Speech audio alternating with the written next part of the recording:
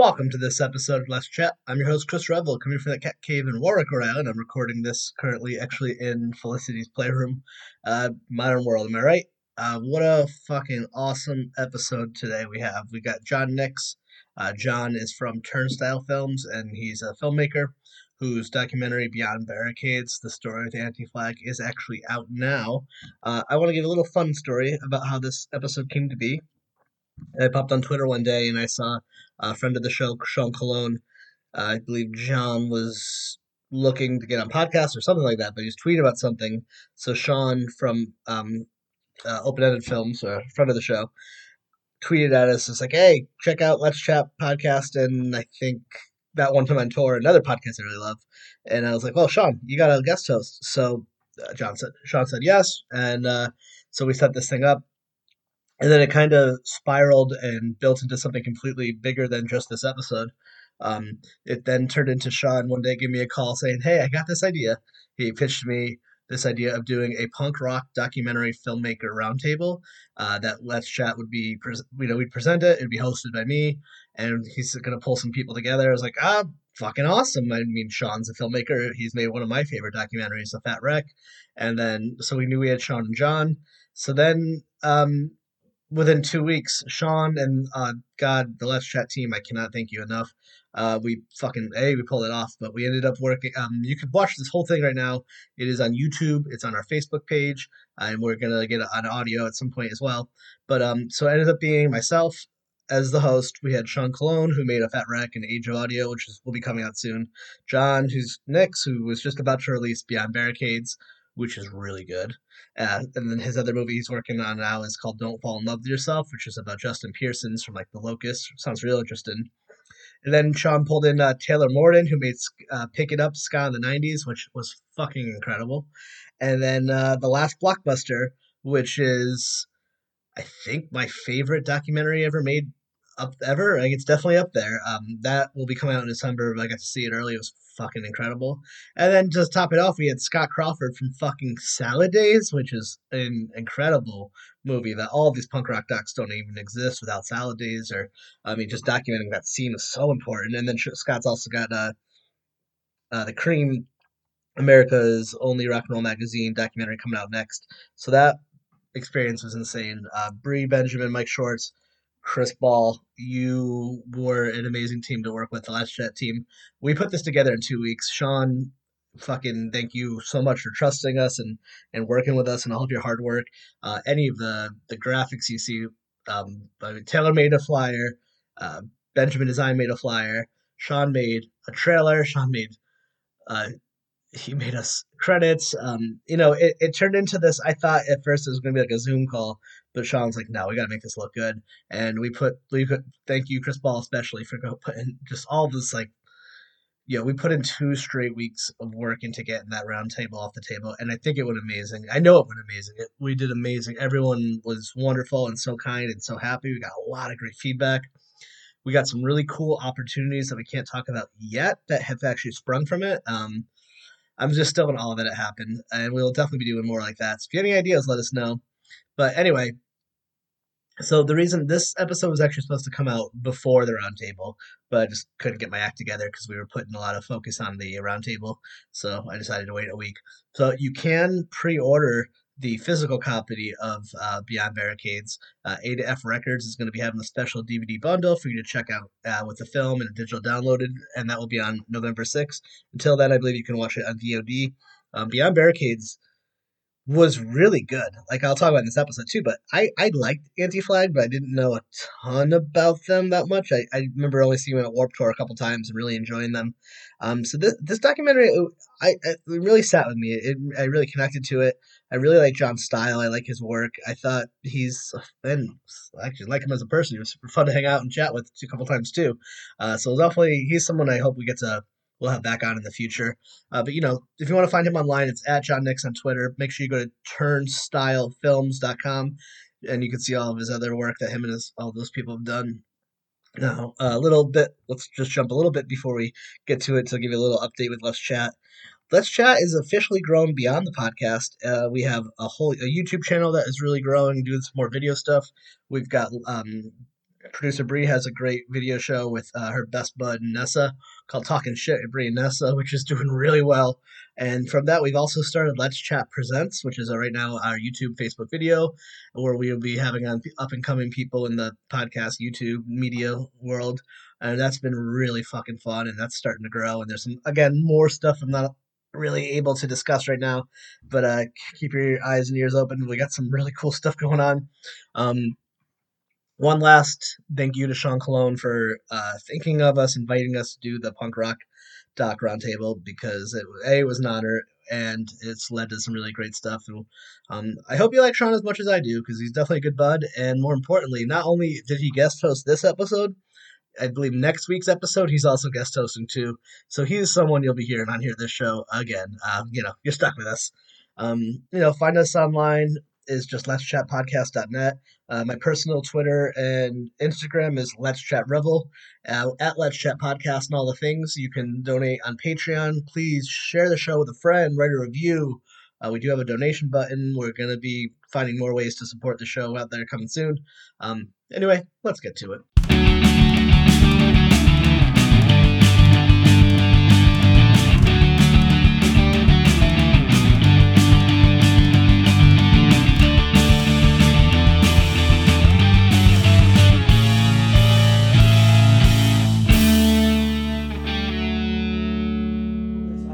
I'm super excited about this. When Sean connected us on Twitter, I was like, all right, because I don't know about you guys, and I'm actually more curious for both of you too. Like, I liked Anti-Flag. It wasn't my favorite band. It was a band like I would see at Warped Tour and stuff, and then I was like, oh, that's cool.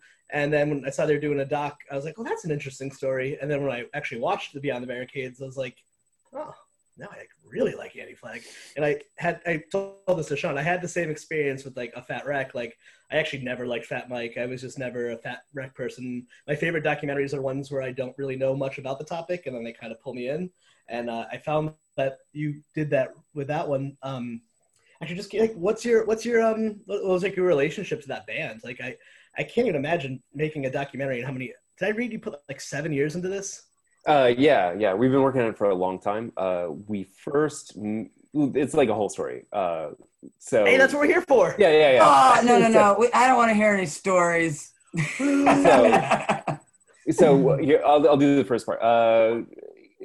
I really wanted to like Anti-Flag in high school. Like I remember seeing the A New Kind of Army cover, and I was just like, well, yeah, of course, I'm sold. Like, this is going to be a me band. And then I heard it, and now I know that like it's just the production that was throwing me off. Like, I just like could not connect to it. It was too chintzy and tinny for like what I was used to, and I just kind of slept on them, but like quietly, respected them. Like I knew that they were doing good work, and like I agreed with them.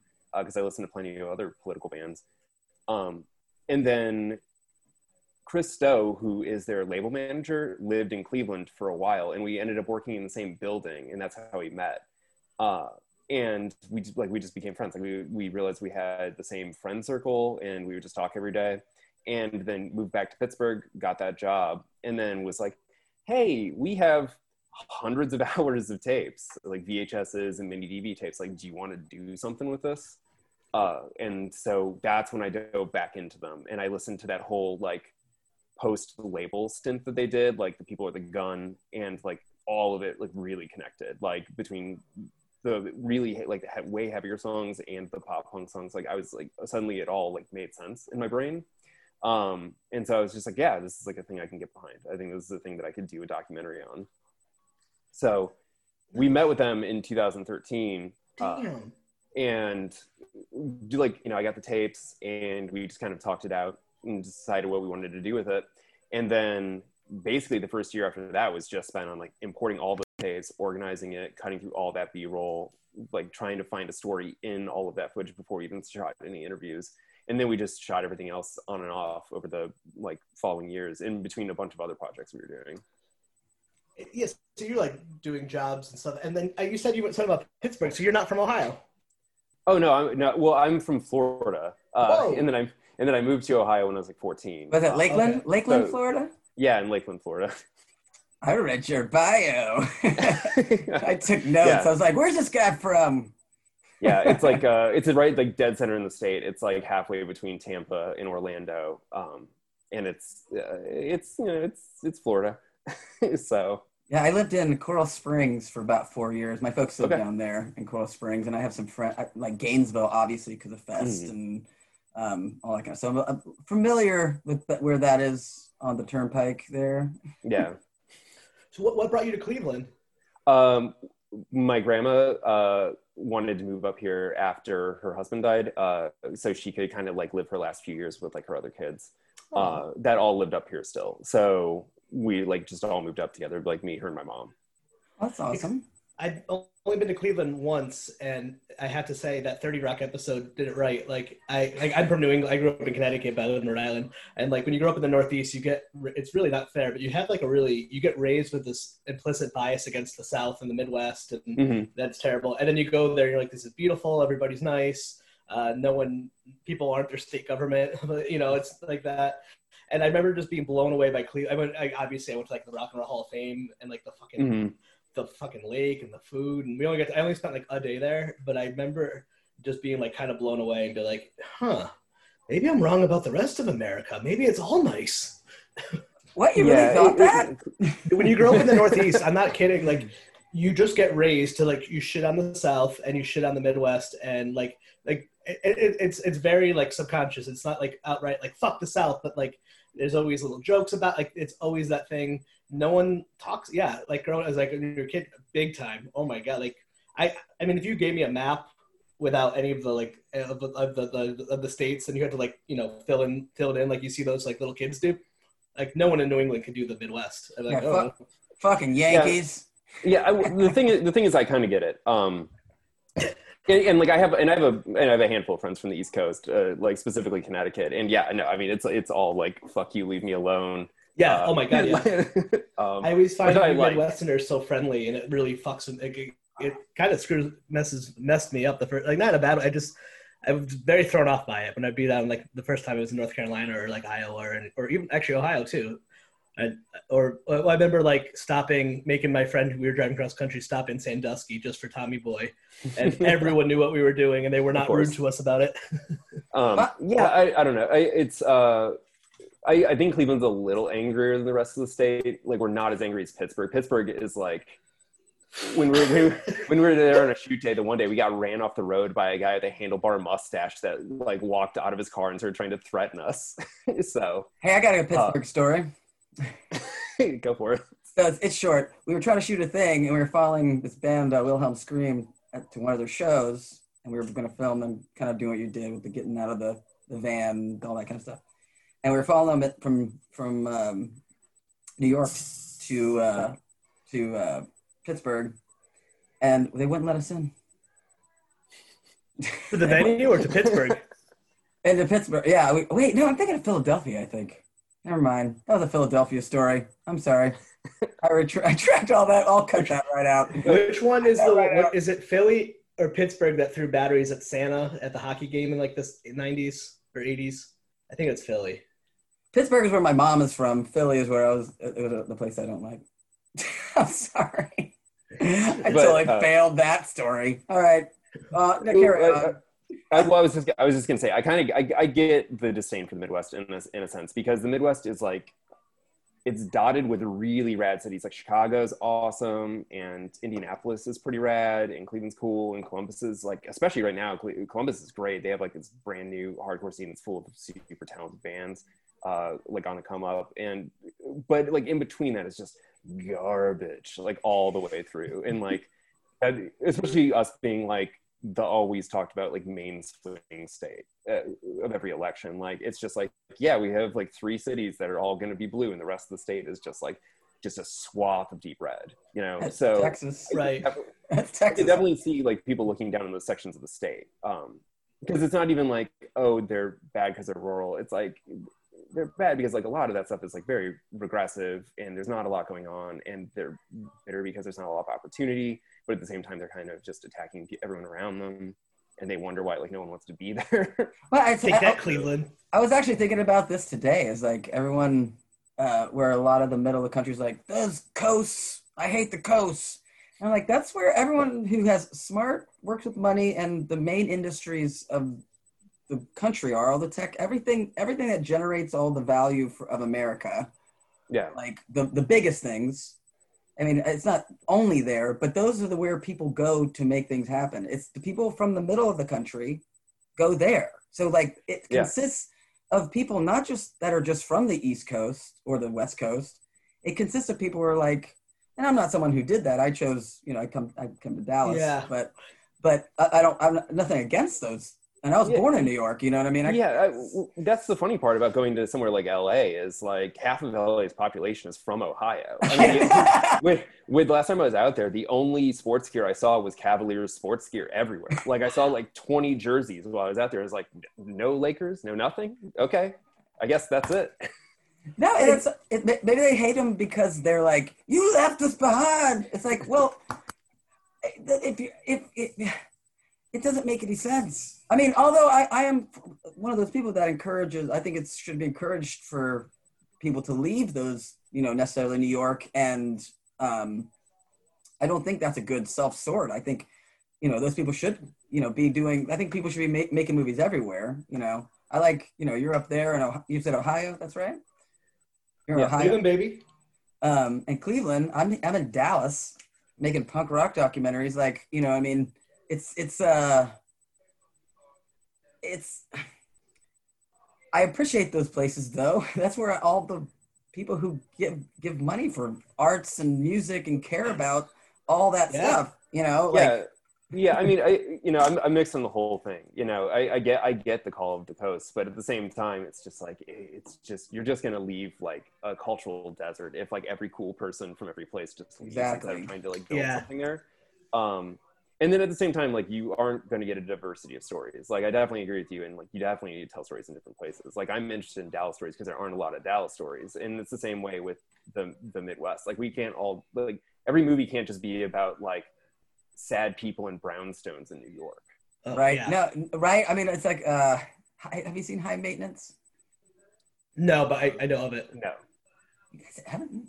I hadn't seen it before I had to. So it's about like a guy who sells weed in New York, but it's all these different stories of people in New York, and they're not necessarily all like, they're tangentially connected sometimes, or sometimes their stories like converge, but it's really just like these separate stories of people, but it's all just mostly people, New York people, like actors and, and like public radio people and like all that kind of stuff. And it's great. It's cool. It's well done, but it's like, I agree with what you're saying is that there's maybe if people told stories, what you're doing, like, and not going to the coast, as I mean, I just don't understand the hatred of the coast, but I do agree with, I don't understand with hatred of any particular area, because almost anywhere you go, you find mostly good people. I mean, even in LA, there are mostly good people. And by the way, I'll just say this about Rhode Island.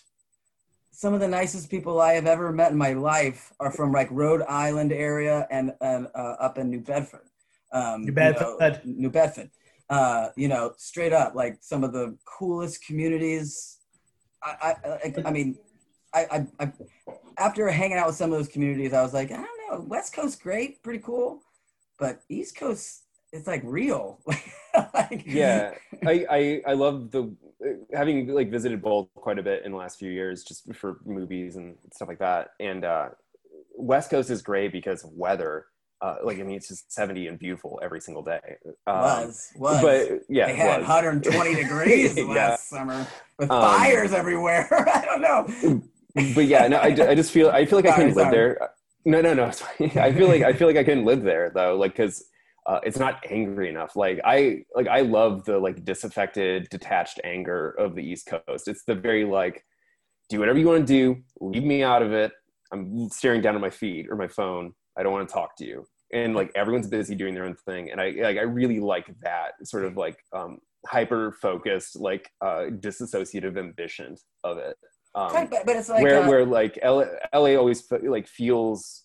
It reminds me of a tourist town. LA actually reminds me a lot of growing up in like Florida, like tourist towns. Yes. Where it's a lot of like, come on in, give us your money. What do you like? We'll make whatever you like. It's a lot of like schmoozy. I don't want to call it fakeness because it's like a cliche. I think it's a little more complicated than that. But that's the quick way to say it, though. It doesn't feel authentic, and maybe rather it doesn't, or as authentic.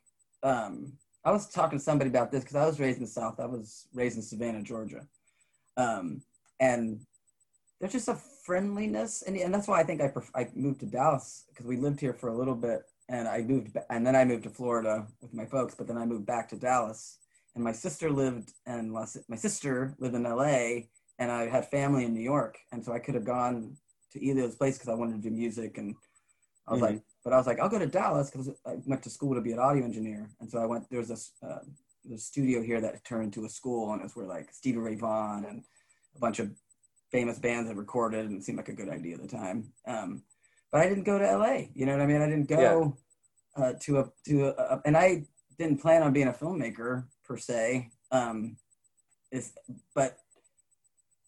I'll say this: if you want to be a screenwriter for TV, if you want to be a crew person on major films, you have to go to like either Atlanta or Los Angeles to be on those crews, like, you know, for the most part on bigger movies.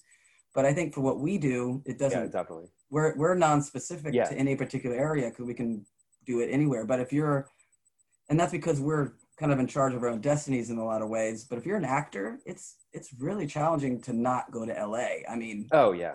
I feel like they're the people where you have to, where I think other people can kind of get stories off the ground other places, and especially without the rent costs.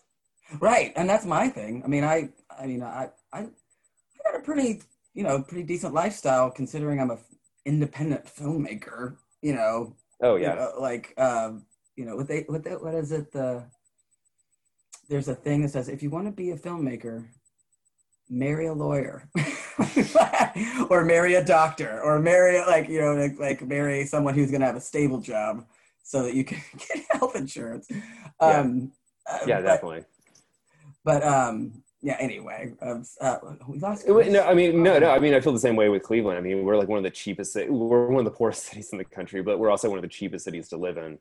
And like when you try to say what you pay for rent or like a mortgage out here for what size it is, like people just like lose their mind on the coast. Like I just remember getting into these conversations when we were filming out there, and we're just like, are you fucking kidding me? Like that's what you're getting away with. I'm like, yeah, it's super low overhead, and it's like you can find like a well-paying job, then like it's not uncomfortable to live here.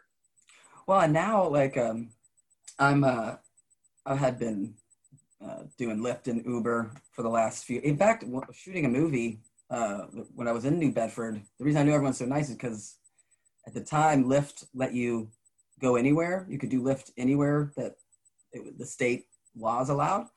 And so when we worked on this movie, it has the guys in a Wilhelm Scream and a few other creatives, and we were up in that part of the country for like a month, and I couldn't afford to not work for a month, completely. So what I did is like in the mornings I would do Lyft in the particular town we were in, since we were 3 weeks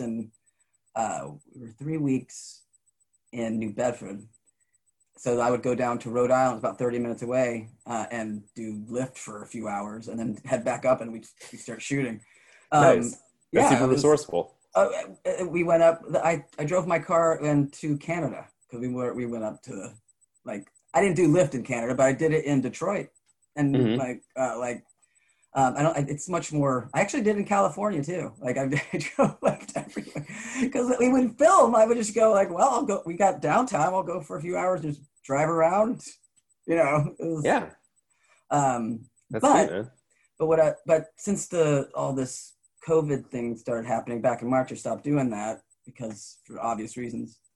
But I just found out Google and a bunch of other big tech companies are offering these certification courses, and they're honoring them as 4-year degrees. Like if you go through this course, certain courses that Google offers, if you go to apply, you don't have to go to. They're going to treat it like a 4-year degree, And gotcha. And now that a lot of their stuff is remote, I'm like, well, I'm home. I can go online, do a couple hours of learning, do a couple hours of editing. And then here come, when unemployment runs out or whatever. Yeah.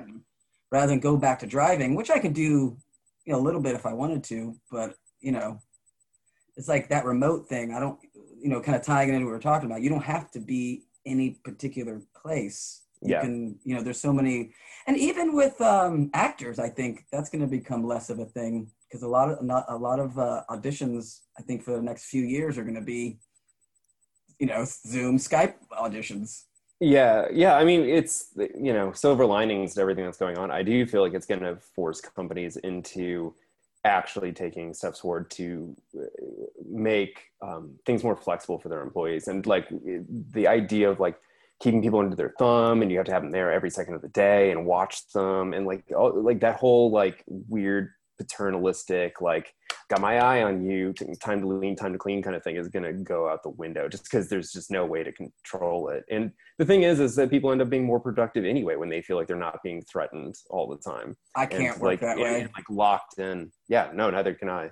I immediately get resentful and then I just like dig a hole. Right. I don't want to do anything now. I would have done everything on my own volition. Like if we make movies, you'll work to the ends of like, God, making movies is so fucking hard. I voluntarily spend hours and hours of every week of my life working on a thing that I don't know if it's going to work for me. I'll do your work that you're paying me consistently to do. It's one of my first jobs was tech support. I think I'm older than you. I'm like 40, so it was back when Gateway computers existed. Yeah, I'm 32. Okay, so not too far, but yeah, like you Gateway computers had even tech support in the U.S. kind of gone away for the most part, but I had a point to that. The tech support I had something I was going to say, but now I lost it. The train left and I was not on board. But I was going to ask you, bring it back to like filmmaking stuff. Like what was the thing? Are you one of those kids that was like, I want to be a filmmaker when I grow up? And I saw this movie, I saw Jaws, or I saw like Jurassic Park, and I knew I wanted to be a filmmaker. Or is it I want to do like? How did you? Was this like a long time thing, or was this something that you eventually found that you wanted to do? No, it was kind of. I mean, there were like variations on it. Like I kind of vaguely wanted to be an artist, and like for a while as a kid, after like Disney used to put all of these like making of featurettes at the end of their VHSs. And so I remember for a while getting really into the idea of becoming like a Foley artist because they had like all the old guys with like coconuts being like, this is how you make horses. Yeah. But it's always been kind of in the same realm. And so it's never really been anything. It's not weirdly, with you asking, I feel like it's not really that much of a conscious decision. I was just like, well, this is just what I'm going to do. Right. I was like, I did music for the longest time. And then there was an event that happened that kind of like 10 years of doing a recording studio and our band and everything had kind of come to a abrupt end. And I was like, well, what am I gonna do? What am I gonna do next? I was like, well, I've always wanted to do film because I did audio and film, like audio visual stuff in high school, but my focus was more on the audio side, but we had to, in the class, you had to like make a short edit and make a short film, like not a short film, but like little like animation things. And I was like, I was doing it cause I wanted to do audio, but after that was over, I was like, I would like to do more visual stuff. And then I had it just happened very quickly.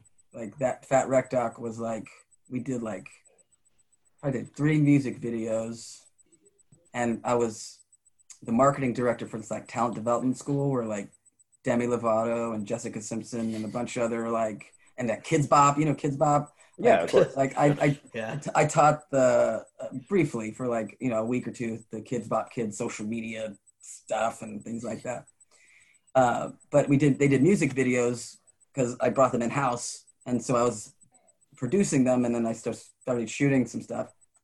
But we did like 3 music videos. The third music video was a $20,000 music video. Jesus. I've never had that budget. This was within this realm. It was a bunch of rich people, like, you know what I mean? It was like people are spending on like a 12-year-old spending $30,000 a year for the school. Like these were like some of the richest parents in Dallas. Yeah, you know? it's like the Friday video. Yes. Yes. But like the people that I was working for on this particular video, they had a lot of money, but you wouldn't have known it. They were like one of those more humble families, and it was a country music video. But we had it was a location shoot.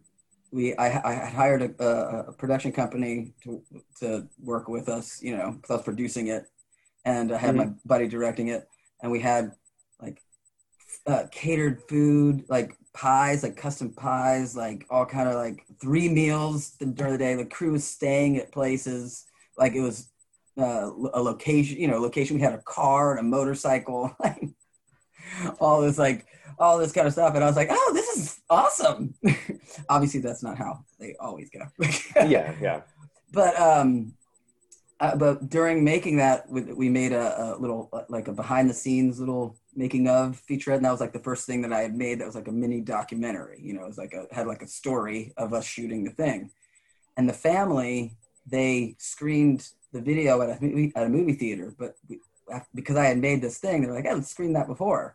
So I got to see this thing that I made on big screen in front of an audience, and we had some jokes in it, and the jokes landed, and it was like, that's, you know, that feeling when an emotional thing, a beat lands, and you're in the back watching it, and it lands, and you're like, dance puppets. You know, you get that, you're like, wow, this is amazing. Like this thing that I worked on, that I was hoping this moment would happen, here it's happening, and I'm getting the reaction that I hoped for. Yeah, absolutely. And then how's sorry. No, go ahead. How's that? Because I know you're like at the end of your run with this movie coming out. I know October 3rd. Like, what's that experience been for you, screening it and like getting to the end of the marathon? Oh, especially because you can't do the theaters like we. Yeah, I mean, we haven't screened it for anyone yet, other than like people that I've shown it to. So I haven't had to like deal with that on this project, as far as like seeing people's like reactions and just like slumping down in my seat. Like I've done. Is that good or bad, do you think? I'm sorry? Is that like a good thing, you think, or is that a bad thing? Oh, I just have like bad anxiety. Like, so I don't like it. I don't want to be there and like watch these people watch the thing I made. I want to like, that sounds so uncomfortable. I want to like just crouch down in the corner of the theater with my head, like hand in my head. Like, and even like if it does well, like, I mean, you know, we've had plenty of short films like play at festivals and stuff. Like our one, this one called Draw Hard ended up playing in like a giant shorts screening that had like over 600 people, was like totally sold out and like did great. And I was still just like sweating bullets and just like couldn't watch the screen, like even during the other pieces. Wow. So I know like that feeling for sure. Yeah. Okay. But then, I mean, it was fine. Like people liked it. And then we did in like weirdly, like the Q&A at the end is like the easiest. Like I can stand up in front of a group of people and talk. I'm not bothered by that. It's like the thing that I made. Like I don't like that. Well, that's because I was gonna say it's because it's like you're putting it's a vulnerable moment. Like you're really, because like especially like if you worked on this movie for 7 years, you know, off and on for 7 years. I'm sure it wasn't like every day you were shooting. Oh God, no. Yeah. That you lived with it that long, because you just definitely made me feel better. No, it always takes too long. Like every single thing takes. I wish that I could like be one of those like Soderbergh types that get out like 3 things in a year and they're all great and polished. Yeah, but if you have money, so long. If you have money, I don't know. It's money. It's money. If you have money and you have money and time. Yeah. Because if you have money, you can build think of the people you could hire to work on it full time. Like, cause imagine if you're full circle of all the people that you work with on your film stuff, you were able to be like, all right, everybody, stop what you're doing. Like, I got money to pay for everybody for the next year. All we got to do, I mean, COVID times not, you know, not you know, hereafter, that's not the factor. The whole world didn't shut down. You can go and shoot stuff, because you can go, and especially depending on what the documentary is. I mean, but I don't know if with this documentary you could have done it much faster. I mean, if it's weird because like because this thing was almost done like 3 years ago, and it was nothing near happened the in 2016, right? Nothing that would have impacted your documentary. Yeah, exactly. Yeah, exactly. I mean, like, and I mean, honestly, it was ready to go even before it was ready to go in a form before Sure. the election, and then it kind of like it didn't get released because I was very like, we should probably put it out before the election, and just kind of couldn't get like final sign-offs, and it was sort of like, yeah, I don't know, let's just kind of wait it out, Right. and then like the election happened and everyone's just like, oh God, what do we do now? And so we just, started shooting new stuff because if anything, I think it's more important now than it would have been then. Like, I think the movie's going to do better and people are going to connect way more to it. I mean, people are so much more radicalized now than they were 3-4 years ago. Oh my god. No, I think it's perfect timing. I think it's anti-flag. I mean, it's like, to me, that when I hear that, I used to think of the American flag, and now I think of those massive Trump flags. Mm-hmm. Because I was saying this to someone. I was saying this, I think, on Twitter. I was like, Trump supporters are.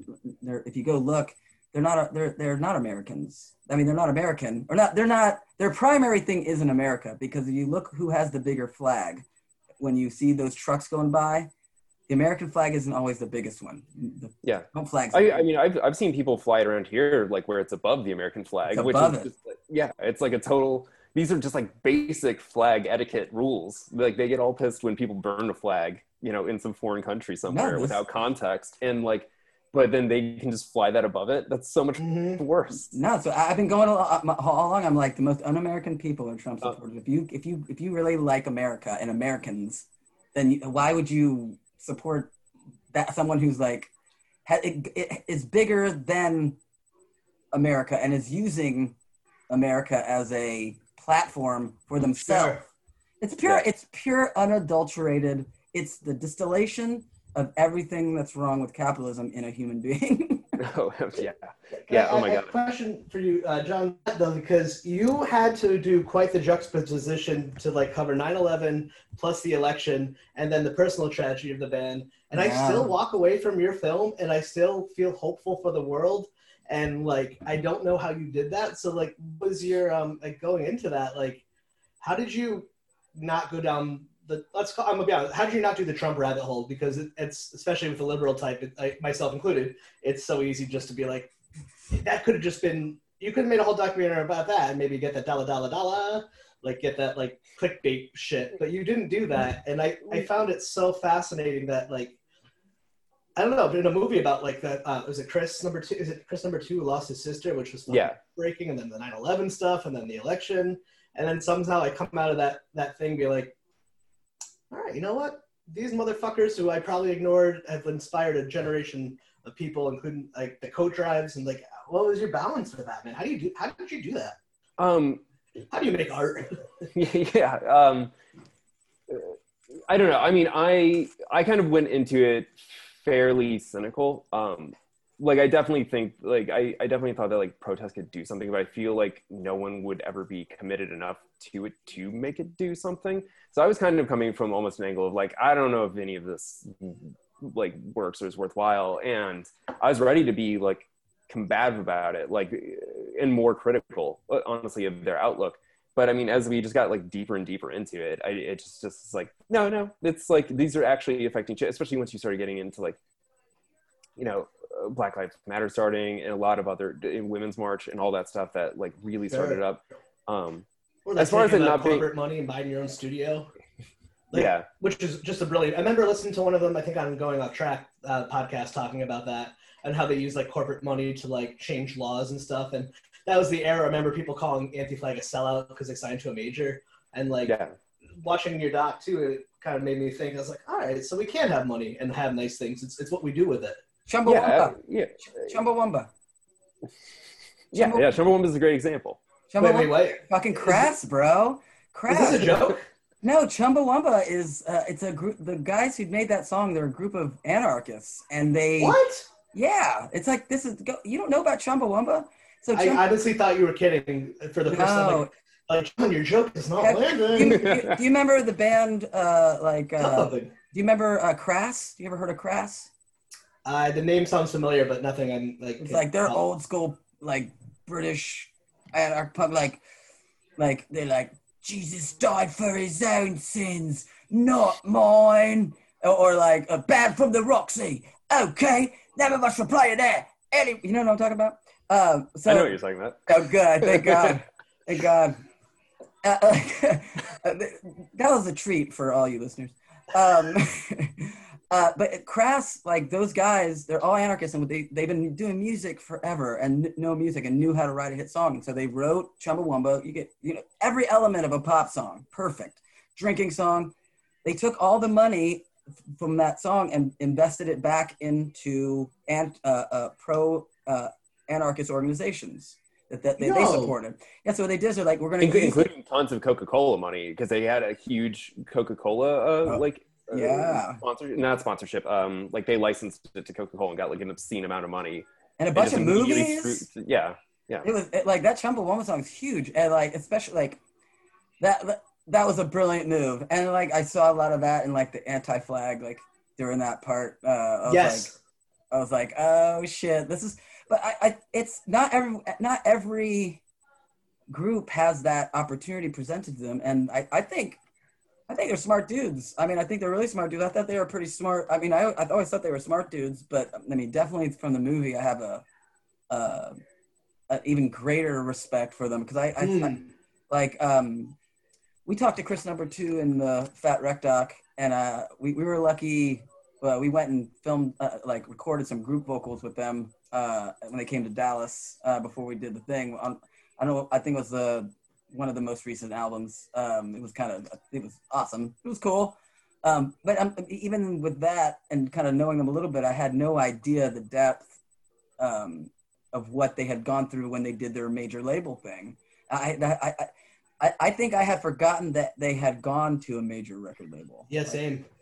Yeah. I mean, well, that's the joke of all that 90s stuff, I think, is like, I think it really shows the privilege of the 90s, like independent of Anti-Flag or any other band that I like. I mean, I think that like being anti-people, like making money at a thing that they're good at, or like signing to a major label, or like doing a studio movie or whatever, I feel like all that comes from like this weird detached privilege of just like, no, like you need money to actually create things. Like, do you just want people to like have basement recordings forever? Or like for me, like I don't want to have to make movies for like nothing on weekends for the rest of my life. Like I'd like to be able to have like a career and make like at least a living off of it, like nothing insane.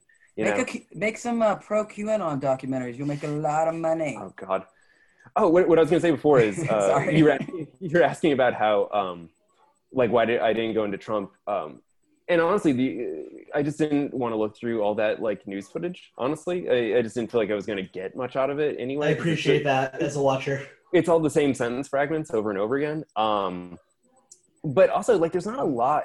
I feel like there's not a market for it. I feel like he's so disgusting to people that it's not like the Bush era where there's all of this like subterfuge where there could be like a documentary that came out about like the inner machinations of Washington like every other month. There's so many anti-Bush documentaries. I agree. And I just feel like there's not a market for that now. Well, I'll say, like, I'm working on the podcast documentary, and there's a part that we go into about doing a podcast documentary, but we go into the protests up in Berkeley where the Antifa and the Patriots Prayer got into it.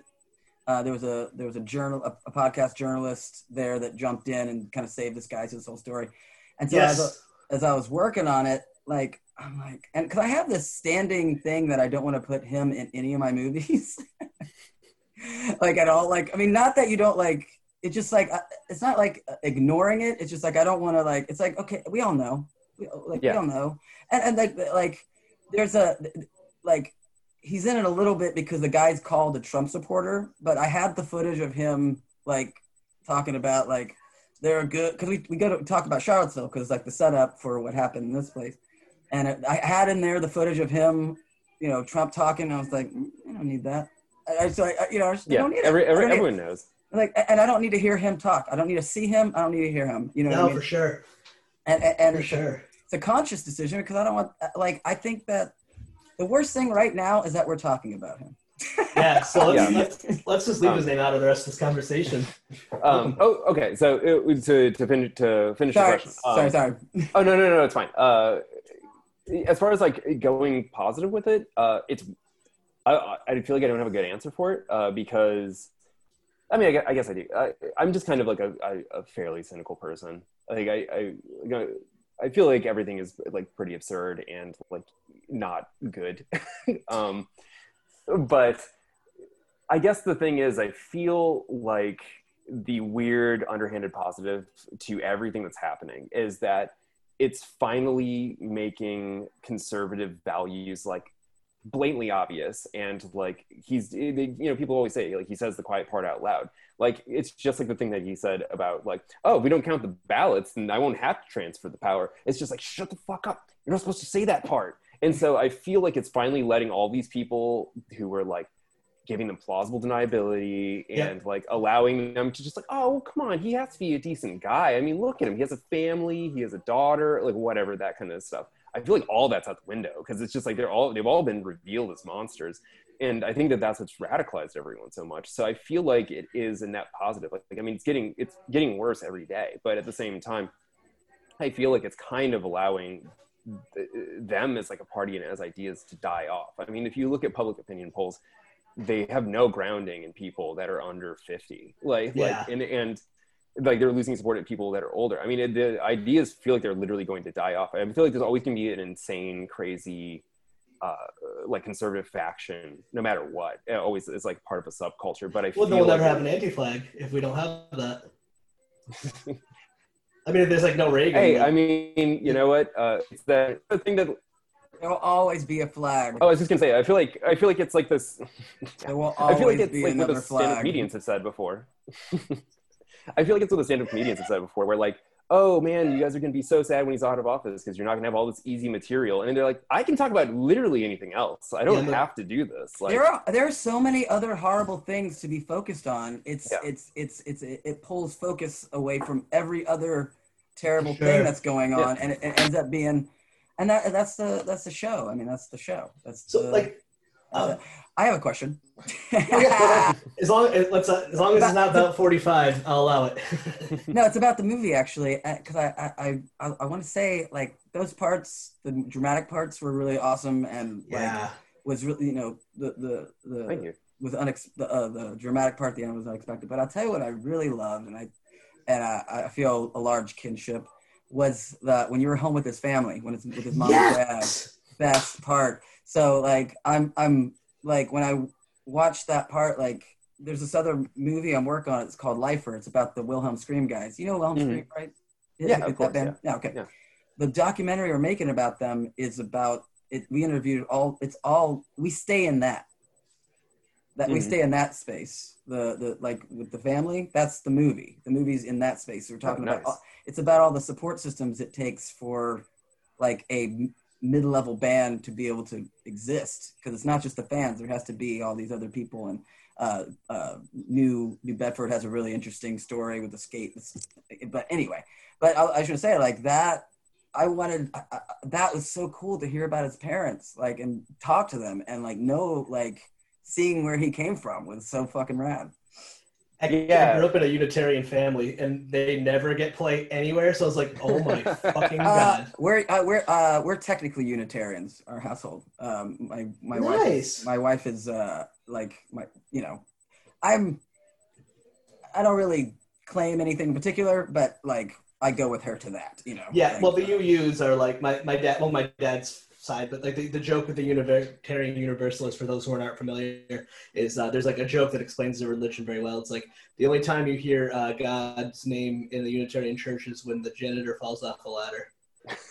Well, I don't know. Like that hasn't been my experience, to be honest with you. Like it's very like they talk about Jesus, but in a different way, and they do talk about. It's just very inclusive. It's just inclusive of all kind of thoughts, I like the philosophy behind it. I just don't feel like I was raised Catholic, and I just feel the least like, and I didn't have like a terrible experience, but in a church, I just don't feel I'm bored out of my gourd, and I don't feel that connection with the grader or whatever. Like I'm like, when are we leaving? Yeah. No, I was raised Catholic too. I actually went to Catholic school from like kindergarten to 8th grade. Same. So, all right. oh, yeah, cool. Nice. Yeah. So I was an altar boy and everything. I remember. Altar boy. But yeah, no, I don't know. It's funny. I remember, like, I used to take like sermons very serious. I'm like just generally into like philosophy or like political theory, just thinking about like ideas as much as I can. And I remember like the moment I stopped believing God in church, because I just remember, I don't even remember what the sermon was about. I just remember being like, oh, I don't think I believe in any of this. I was like 10, 11 years old. Right. So I'm just being like, well, I'm just gonna keep doing what I'm doing, like, because I just liked the stability that being an altar boy like gave me. I was in a pretty rocky household situation, so like I just liked it as a consistent thing. But yeah, no, I just remember it was weird, I guess, being encouraged to look more into those ideas the more you just end up falling out of it. I feel like as the experience of a lot of Catholics. Oh, that's definitely. Did that lead you to punk rock, you think?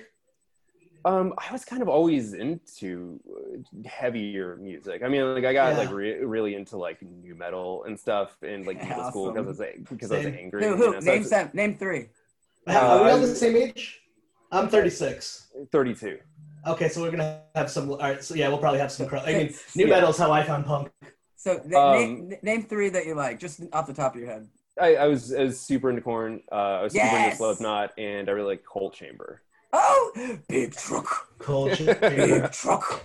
Big truck. For some reason, last like 4 or 5 episodes, new metal has been coming up, and for some reason, they have this ferocity to keep defending it. And I will still go to bat to say the first Limp Bizkit album is actually really good, and Head PE, I still fucking love. I still listen to the first Head PE. Korn is such an interesting band because they really created their own sound that was like. There's not very. I mean, there were bands. Cold Chamber was similar. There was like a genre that was similar, but they were like. I remember getting on a VHS cassette. It was a thing of videos that weren't on MTV. It was a bunch of videos. So I got it from a friend, and on it had that Korn video. And like when I could just like that thing where you hit the cowbell, ding ding ding ding. Like you hear that, you're like the entire song. It's like one of those things where it clicked. And that was like it was so. I remember when I heard that, I was like. I've never heard anything like this. It sounds so different. It was like. Yeah, I mean, it's doing a lot different musically, but and it's full of like a crazy idea. I mean, a lot of them don't connect, but it's full of a ton of ideas, and there's definitely choices being made in that music. It's like a bummer to me because I feel like it's just drowned out by like all the garbage when there's like some decent to great stuff in there. Even like Killswitch. Find it. Killswitch and Wage is great. Yeah, but they're not really new metal. They're like actual metal. I always think of them as like metalcore. They're metal to us though, but to like a Hot Topic fan, like they're like to the people who aren't of this world, like because you'll find. Let me reframe that. Howard, like they're from New England, so you'll find their stuff in a Hot Topic, so they might not be as big everywhere else. Oh no, they have like. They were like Dropkick Murphys are like the Beatles in New England, but then everywhere else they're like they're not big, but like when they're in Boston they're like the Beatles. By the way, what a cool name. That's a cool name. Killswitch Engage. But there was a band that I thought there was an industrial band that had the same name, but I thought slightly better, and they called it the Killswitch Click. Nice. So you got the Click because they're a group, but also Killswitch, and they would do it Killswitch ... Click. Because you killed. So John, I know you said you grew up with like heavy music. Is this what leads into your project for doing the Don't Fall in Love with Yourself? Well, and like when I was in high school, I don't remember exactly how, but I just started getting into like weirder stuff, like I found like Blood Brothers, and then that led to The Locust, and so I just got kind of like pretty obsessed with that whole San Diego scene. And obviously just kept following all those bands and like doing deep dive stuff. And then I met Justin Pearson. And I like was probably drunk, and I like Facebook messaged him like 9 years ago and was just like, man, your band means a lot to me. And he's just been rad ever since. Like, I mean, he was just like, sweet dude, I really appreciate it. Next show we play near you, like come hang out, we'll hang. And so I did. I went to go see his band All Leather, which is like this really obnoxious like electronic band, and they played at this basement venue that with like 3 people and me. Nice.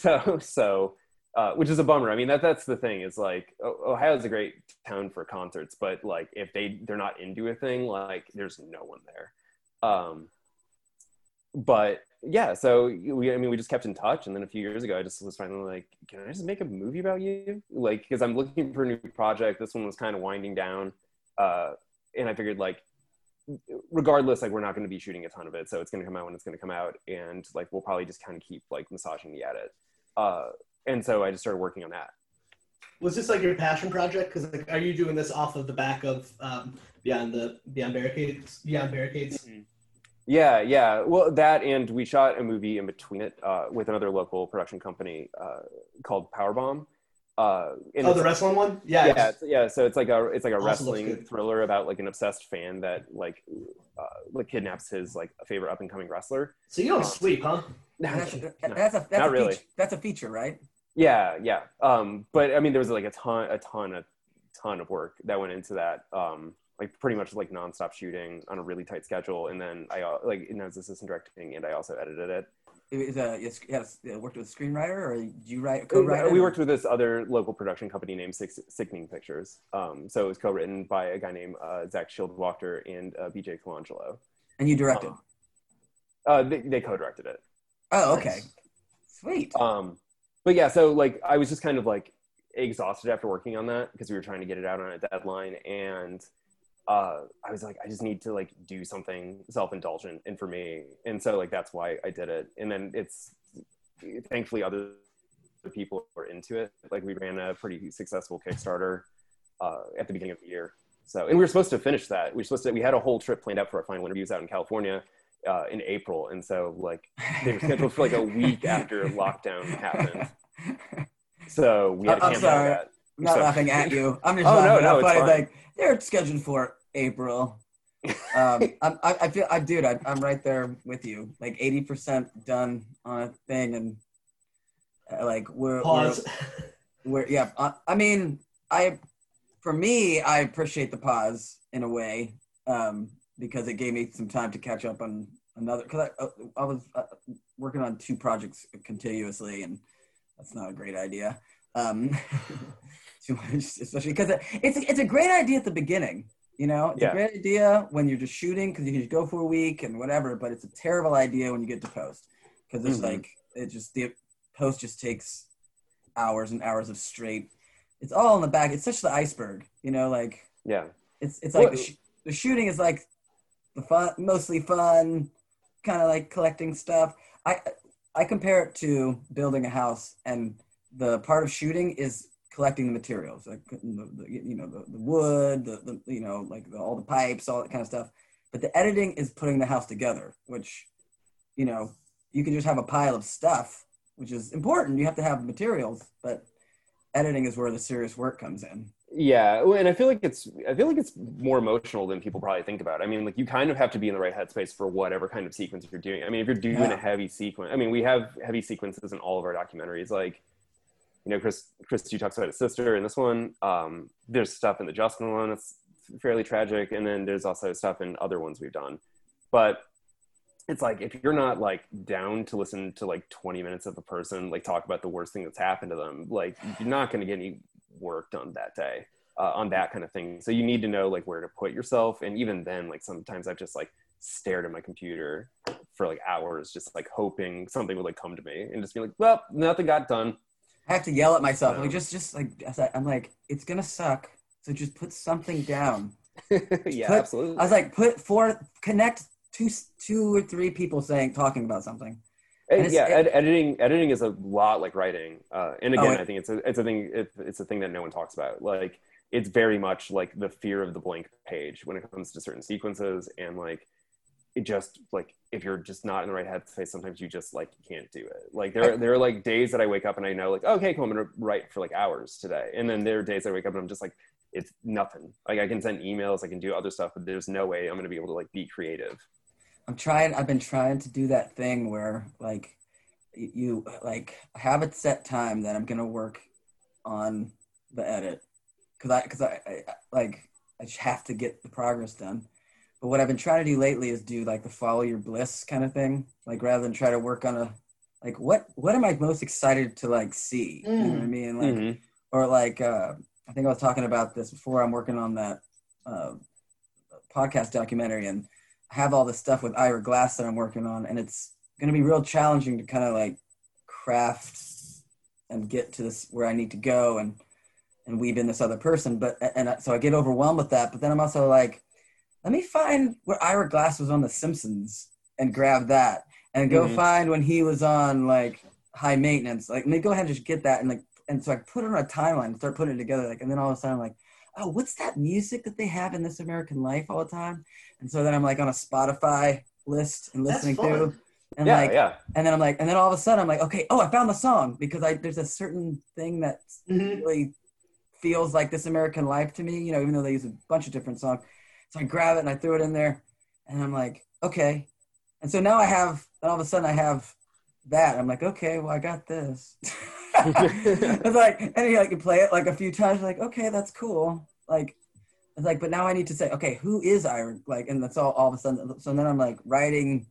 It is writing. It's writing. Like what we do. Like, I'm sure you had a different experience on doing the feature where it's not as much writing. You're more massaging and kind of like, it's more timing, pacing, and getting the right emotional moments right of the actors, and making sure like have a cohesive tone, and but on the documentary side, you're like, I mean, I don't know, what do you transcribe all your stuff? Are you a transcriber? No, I just have to feel it. I've tried to do that before, and I just feel like it's a big waste of time. Like, I kind of feel the same way about storyboarding, unless like there are very specific ways that you need to like communicate something visually. Like otherwise, like I know how to like kind of write it out and like explain it to a person. Like, I mean, our entire crew has been working together for 10 years now, so I mean, we kind of have like a secret twin language at this point. Like, everyone knows what everyone's talking about, and it's kind of one of those things where we can just mumble at each other, and it's just like, yep, got it.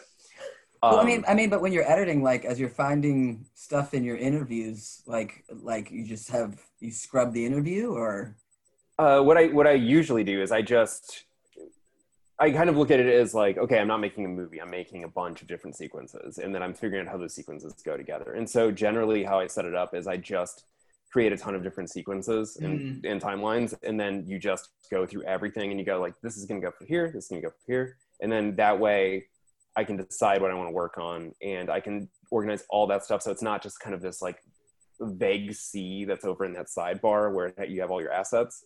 Like, I know that like these are the 30 things that I want to focus on, and I can always add more stuff to it, but otherwise like that's where I'm at. And so I'm locked into the certain a maximum of phrases that I could put into this. So I'm full on a transcriber, but I don't use it. I don't like write necessarily with the transcription, because like it doesn't have the emotion of what someone's saying. But what it lets me do is like, especially when I'm doing my interviews, I usually go through and I have, you know, like major areas or topics of, you know, discussion, and I let things usually flow conversationally. So like where that ends up in the interview might be different than where my notes are. And so what I do is, especially because there's this great software called Descript, and it's $14 a month, and it does this transcribing within like, you know, like a 2-hour interview, doing like 10 minutes, and it has an AI system that does it like right there on your computer. So it's $14, and I can do as many interviews as I want. But before the other movies, I actually, like on the Fat Wreck doc, I had people volunteer and transcribed all 70 interviews. They transcribed. Jesus, so many. I know, we did 120 interviews. 70 of them were transcribed because they're the main ones.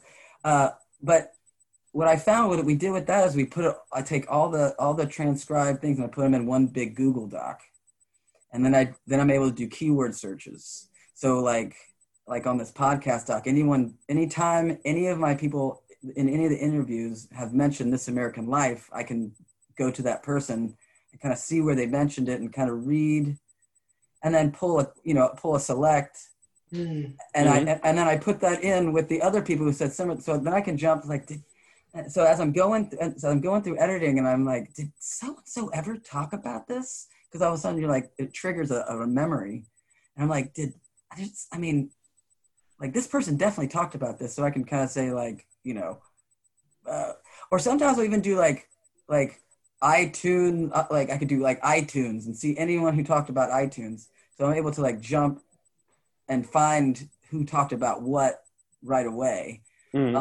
Although I do listen to the interviews and go through all of them.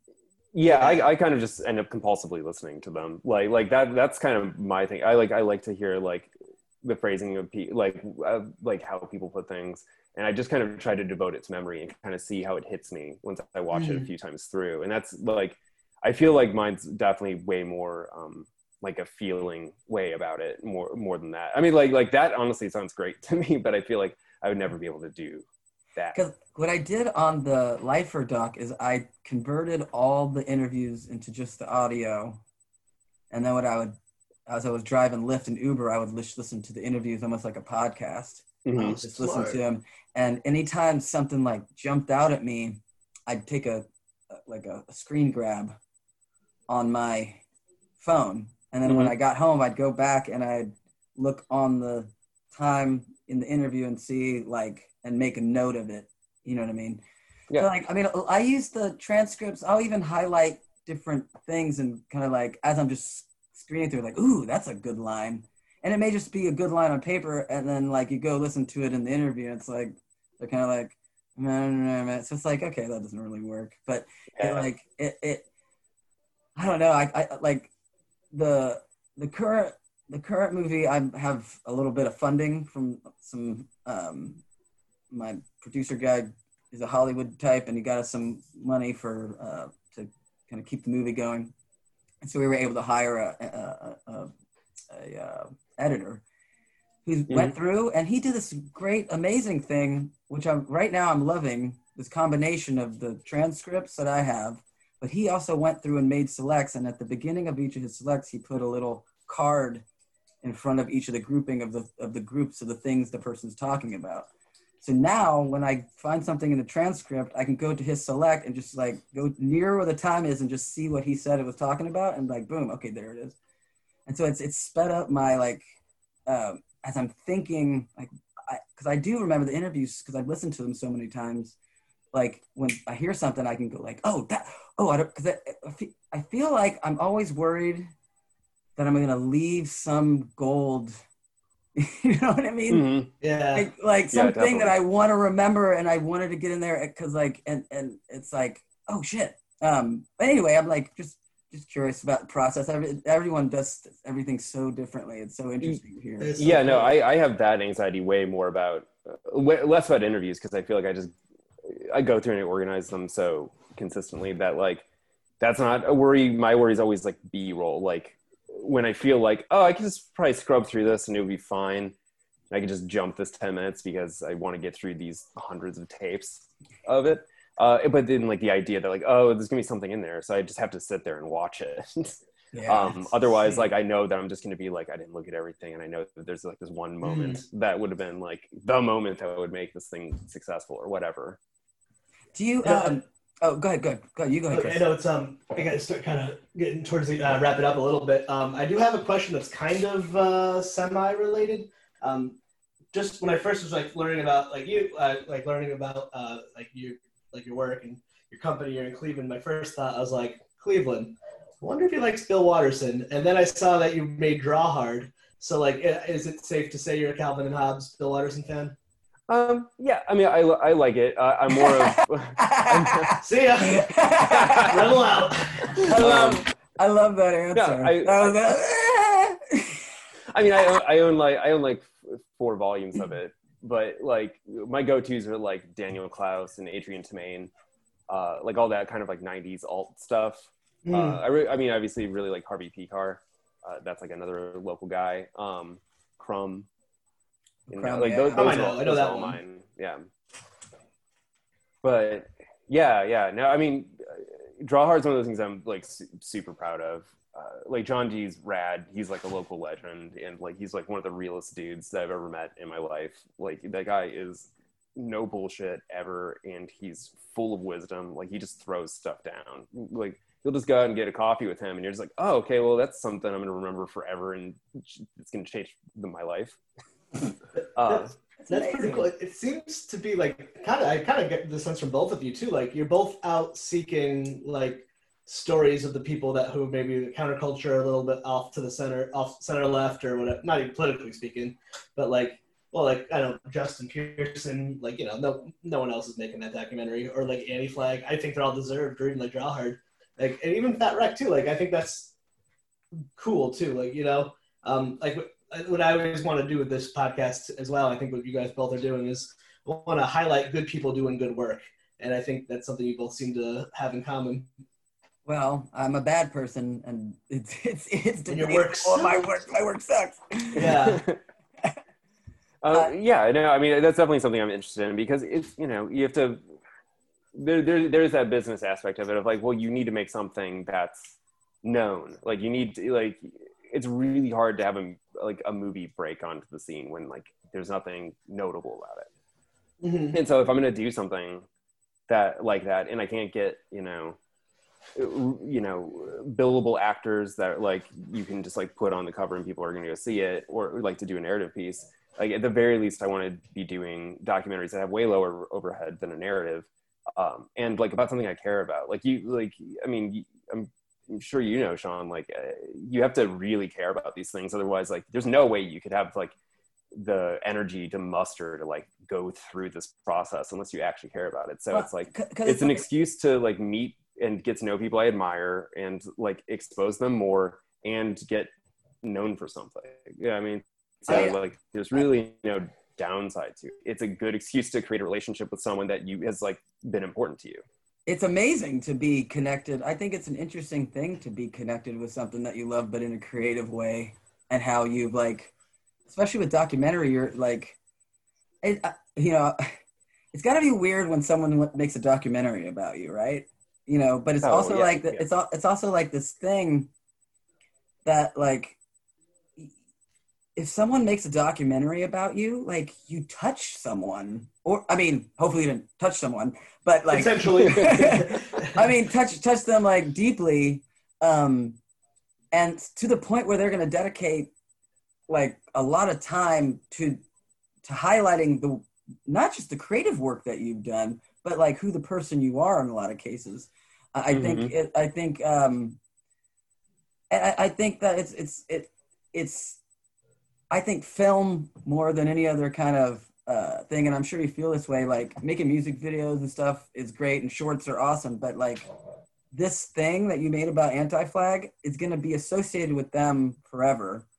And people who like have loved Anti-Flag and they ever want to show someone why they love Anti-Flag, here's a piece of art that is about why this people who make art is great and why it should be remembered. Mm-hmm. And it like we still watch, like people still watch American Hardcore and all those documentaries about those 80s bands. Sure. Like Salad Days was huge, like the great thing about this is that this movie is going to live on that pantheon in groups that needed to be highlighted. And it's I think it's an amazing thing to do for not only the artists, and I'm talking specifically about what you did, not me in particular, but like for the fans of that. And I'm sure you've gotten so much email. I know you've gotten email, you've gotten messages from people telling them how important the movie is to them and how important Anti-Flag is.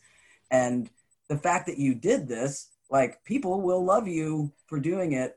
The people who love Anti-Flag will love you for doing it because you showed a light on the thing that they loved. And I think that's the power of a documentary. There's many powers of documentary.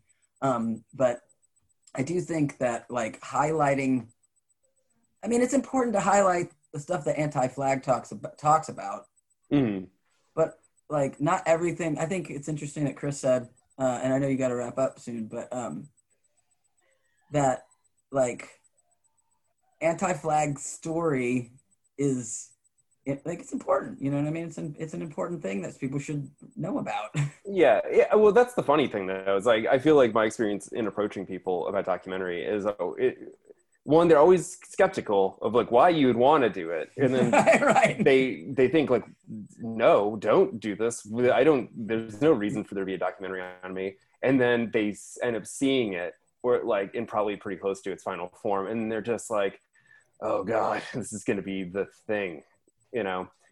So I mean, it's weird, you know. I've never gone through it, so like I don't know what that Me feels either. like, but it's definitely got to be a weird emotional roller coaster, and I'm always like trying to be cognizant of like hand holding through it. Like, I'm not trying to exploit you, I'm doing this because I admire you, or I'm at least interested in you, and like I need to like and it's a thing that like I feel like is worth my time, and like hopefully you can see that at the end of this, like because I think there's a lot of defensiveness. I mean, it's got to be a really weird thing to know that like, oh cool, there's going to be like a final document on like my life.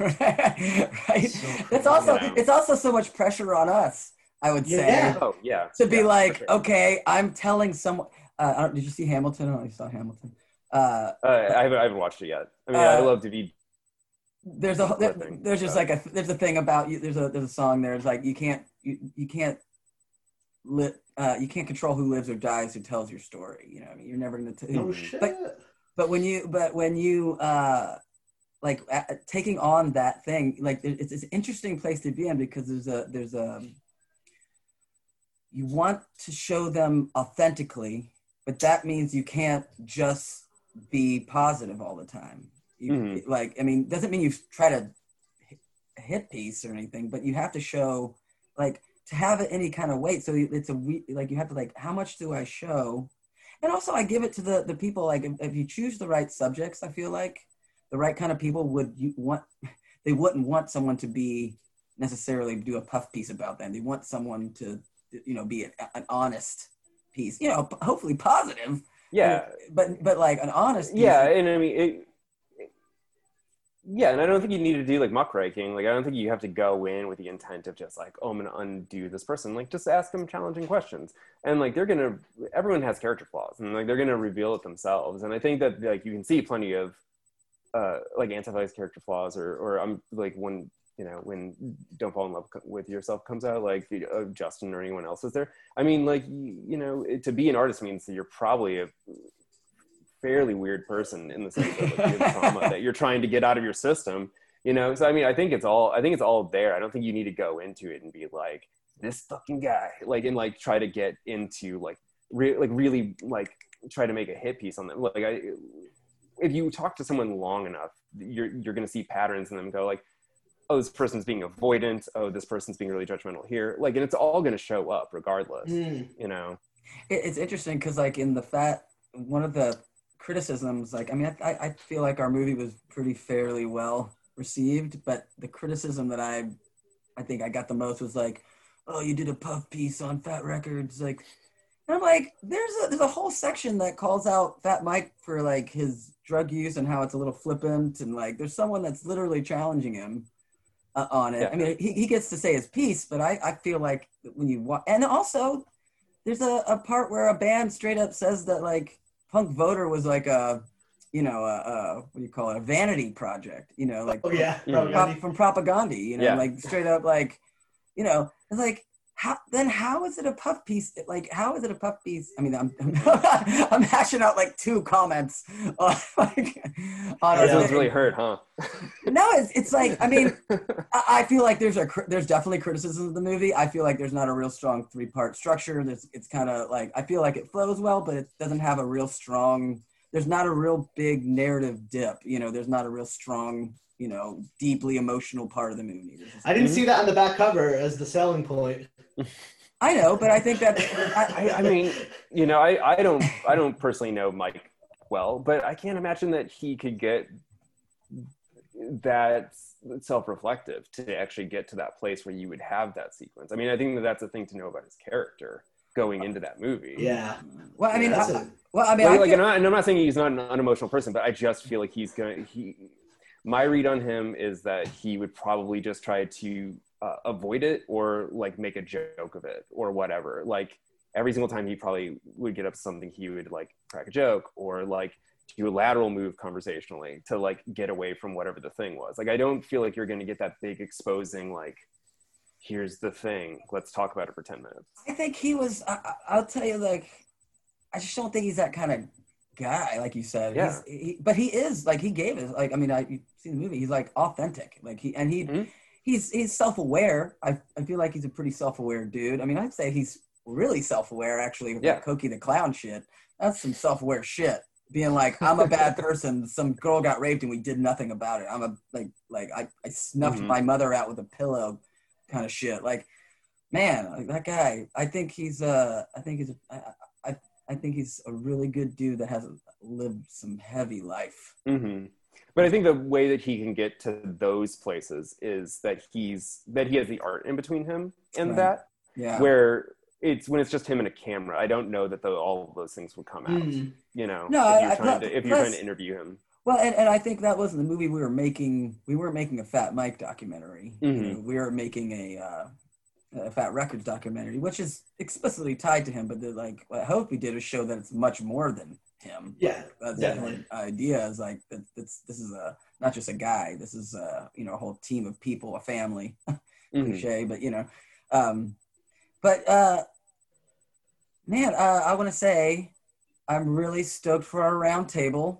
Yeah, me too. On October 2nd with Taylor Morden from Pick It Up documentary and The Last Blockbuster, and Scott Crawford from Salad Days and the Cream documentary, and John here. John's gonna be with us, and I'm really stoked for that. We can hopefully we'll talk more with the other guys about like, a lot of filmmaking experience stuff. Yeah, for sure. Chris, I'm sorry, I didn't mean to start doing your outro, but I felt like I'm glad someone did. No, this is great, man. I just wanted to make sure we plugged the event coming up. Oh yeah, I'll put that in the beginning as well when I do the intro as well. Yeah, it's good. I mean, you guys are a little bit in a different spot than I am, because like maybe you're probably at home and you're just like living your normal life, but like to me, I'm just like a guy and like, oh, I have a podcast and it's done it for long enough and it's kind of opened little doors and it's been cool. But like, you guys get to actually go and meet these people and have these experiences and present that art. Like I've been a fan of documentaries for years, and I'm such a huge fan of both of your work. So I'm honored to be a part of this table, because all those movies, like I'm now learning of your work now, John, but I've been going back and like, big fan, man. Good shit. Yeah, thank you. I appreciate it. I didn't want to fan out on you too hard in the beginning because it's weird, but it's. When we were I was so touched by your documentary. I was so. It was that scene finding out his parents were like my parents. I'm not even kidding. It was like I was like, oh, that's kind of weird, and like I didn't think I'd feel hopeful, but you knocked it out of the park. Well fucking done. I hope. I saw you had Tim from Rise Against plugging it, and obviously Tom Morello's in it, and like looks like you're teaming up with All Press. Let's hope this COVID has a positive effect on VOD. Yeah, yeah, fingers crossed. I mean, there is a 2020 bump happening that everyone's talking about, where all of the major studios or even medium studios are kind of pushing all their slates back, and so there's just a gulf. Right. Like no Marvel movies came out this year. Right. And so are you a Marvel fan? Because we could all come back and do a whole Marvel episode. Oh, we'll do that. Oh, never mind. He hates Marvel. He's a Marvel. He's like, man. Yeah, no, I'm an elitist. No, it's fine. No, they're objectively well-made movies that are good. Oh man, the dodge! Wow, that was so. I'm not a film person. Yeah, he doesn't like the like. It's a different thing. I just think it's a different thing. Yeah, I love them. They won me over when they brought in Taika Waititi and he had to make one. I'm like, I'm all about this, because now Taika Waititi is going to get to make whatever he wants for the rest of his life. Yeah, no, I mean, I think that they should definitely be doing more of that. Like, I think the way that they could pull me in is giving that type more of an authorial voice. Like, well, that's what's happening with the all the next slate. They're like the first Asian woman is going to helm one. She's an independent filmmaker. That's what they did with Jon Favreau did with The Mandalorian. Go look at the directors of The Mandalorian. They're all independent people that got brought in to do that. Oh, nice. Like, gotcha. Like it's one of the cool things. I think that the new, like, once Kevin Feige took over, he seeks out independent filmmakers, like even the Russo brothers who did all that, they started on they were doing Community. Arrested Development and Community. Yeah. And they did, and they were Slam Dance guys. They got, they Well, were, yeah. Well, and those guys are from Cleveland too. Their next movie is called called Cherry. It's based on this amazing. Oh, book, that's right. That's right. Yeah. That's written by this Afghanistan war vet with PTSD who robbed banks, and it's auto fiction. So like it's just like, this isn't a memoir; it's a novel because there's definitely crimes that I committed in this. But it's an amazing book. I highly recommend it.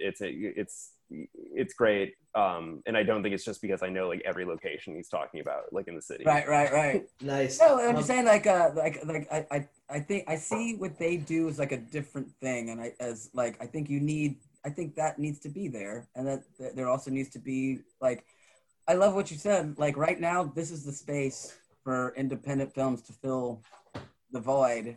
Mm-hmm. And I mean, I'm like I want to get something out as quickly as possible, but I'm not going to rush anything. But I'm really excited about your screening. Like I'm going to do the screening, even though I've seen the movie. I want to screen it and see like how the thing works that you're doing. The Q&A. Yeah, like how that whole plays out.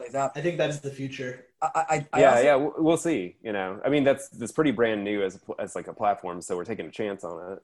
I think it's a good experiment. I think that from my experience, the thing with the Fat Wreck Doc is back in April, we hit like it had a resurgence because everyone was on lockdown. Yeah, we did a watch party. We teamed up with this website, See You Live, so we watched Spider-Verse with people, and it sounds kind of lame, like just watching a movie on your computer with your little box.